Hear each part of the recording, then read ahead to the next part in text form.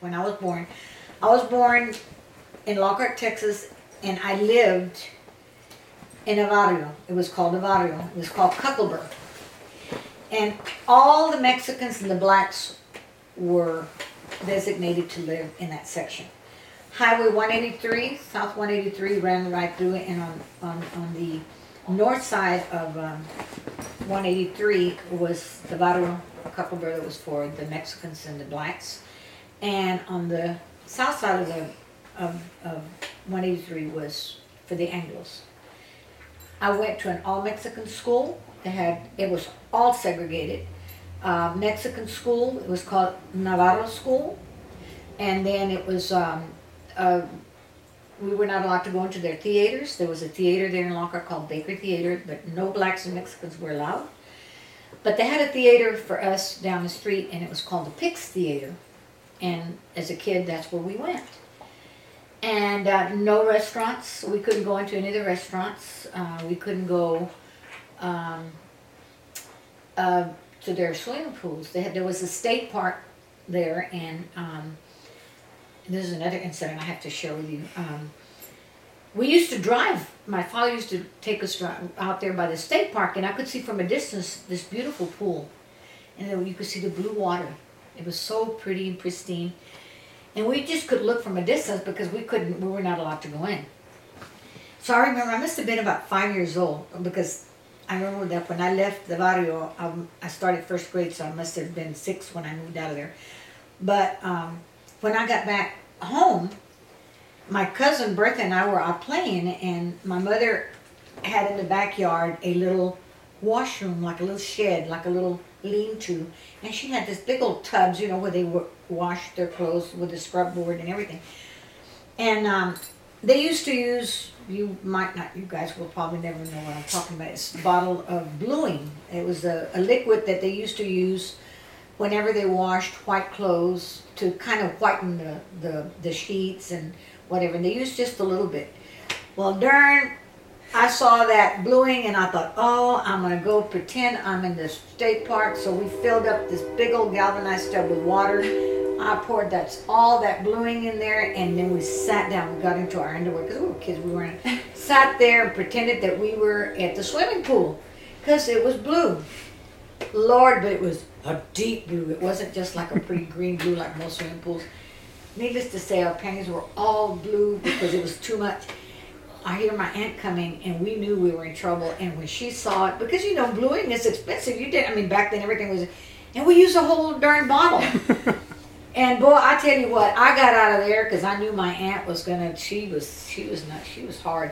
I took off. I ran to my other neighbors, and Bertha, I could hear her crying because they were spanking her. What were you doing? Blah, blah, blah. And she said it was Delia, and of course Delia was already gone. But I remember that because again, it just, I wanted it to look like what they had over there that we weren't allowed to. Okay. So those experiences really, and living in a town where you were looked at as a second-class citizen. You didn't have a radio station where you could hear your music. And maybe late at night we could hear it all the way from Mexico or from San Antonio.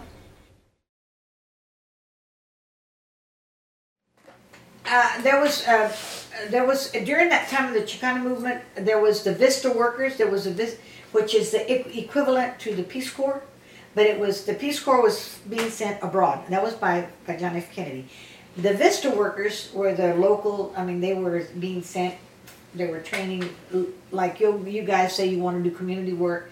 They train you to go work in communities that really need help. So a lot of the Vista workers would come in and help out with a lot of our activism. The elections, the protests, the marches, and if there wasn't a march here in Austin, then we'd go to Del Rio or to wherever we in Crystal City, where we were having a walkout of whatever. And I remember Emma, Letty, and I were always pregnant. Okay, we were I remember Letty had a Volkswagen van back then. The hippies used those little Volkswagen vans, and we would get in the van and we'd drive. Emma and I, Letty, and the three of us were nursing, so we had our milk with us, you know. And the neat thing about it was also that when it was that year that Pampers came out, you know, with disposable diapers, I thought, hell, we can go all over the country now. We don't have to be washing diapers or, you know. And so Pampers came out, so we could, take our trips and take our kids with us, and we'd load up the van with the kids. They each had 3. I had my 2 in the van. We would 9 kids in the cars, or whatever, and then we'd drive to Del Rio and you know, and go participate. And I remember I was pregnant with Julie when Cesar Chavez came, and Emma was pregnant with Adelita, and Letty was pregnant with Vanessa, and we were marching down on Congress, and all the Texas Rangers were up at the top on the rooftops with their rifles pointing, just in case all these Mexicans rioted or whatever, I don't know. And at that time there were a lot of hippies, we call them hippies, and they always were joining. They would join. They wanted to join on every cause, and they were joining up with us. And but Letty and Emma and I, we started out marching, waddling, as I call them. We were waddling down the very front of the march, just like with that. But we were so slow that we ended up being at the very end. By the time we got through, we went around the governor's mansion. We were already exhausted, you know, saying, man, we need to sit down, you know. So I remember we went, it was downtown, there was a Baker shoe store, and said, let's go into the shoe store and sit. And my feet were so swollen because, you know, I was pregnant and I had been walking. And so I said, we need to go in there and get some chanclas, you know, some little sandals. And so we sat down, we all went in there, and at that time, Emma had Alicia and Angie and Joseph, and I had Erlinda, and I was pregnant with Julie. So it was Erlinda, and then Emma had her bunch. So it seemed like a lot of kids and 3 pregnant women walking in there. So we go sit, okay, and so the shoe man comes and looks at us, and looks at us, and he says, and so we're all sitting like this with big old bellies, okay, we're sitting like this. And the kids were looking around, and I guess the man got annoyed because all these kids came in and then 3 pregnant women. And he says, haven't y'all heard about birth control or what? Or I mean, that was all. We were already mad with the white people for not letting, you know, whatever, not letting us march and all this kind of stuff. We could not get out of those chairs, girl. We were going, we were trying to help each other out. It was so hard. Finally, I helped Emma, and Letty threw out a string of cuss words at that man. Oh, get over here, all the kids. I mean, how dare he, you know, to insult us like that? Like, as you know, we stormed out of there, and I remember I said, oh, my feet hurt so much. But it was funny because, I mean, we were not going to take any guff from anybody. And I remember we were marching down on Congress Avenue, and all these people were taking pictures, and Letty was saying, Delia, grab the camera. And I said, why? Just grab it. I said, you grab it. I'm not going to go grab it. Letty went up there. The guy fell back, and she grabbed it and took it.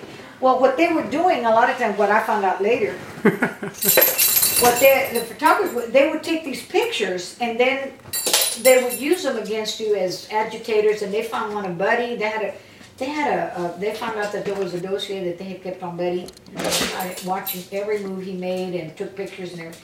So I didn't know that. I said, you go get it. You know, she went, boom, knocked that recorder down and got pregnant and all. Oh my God.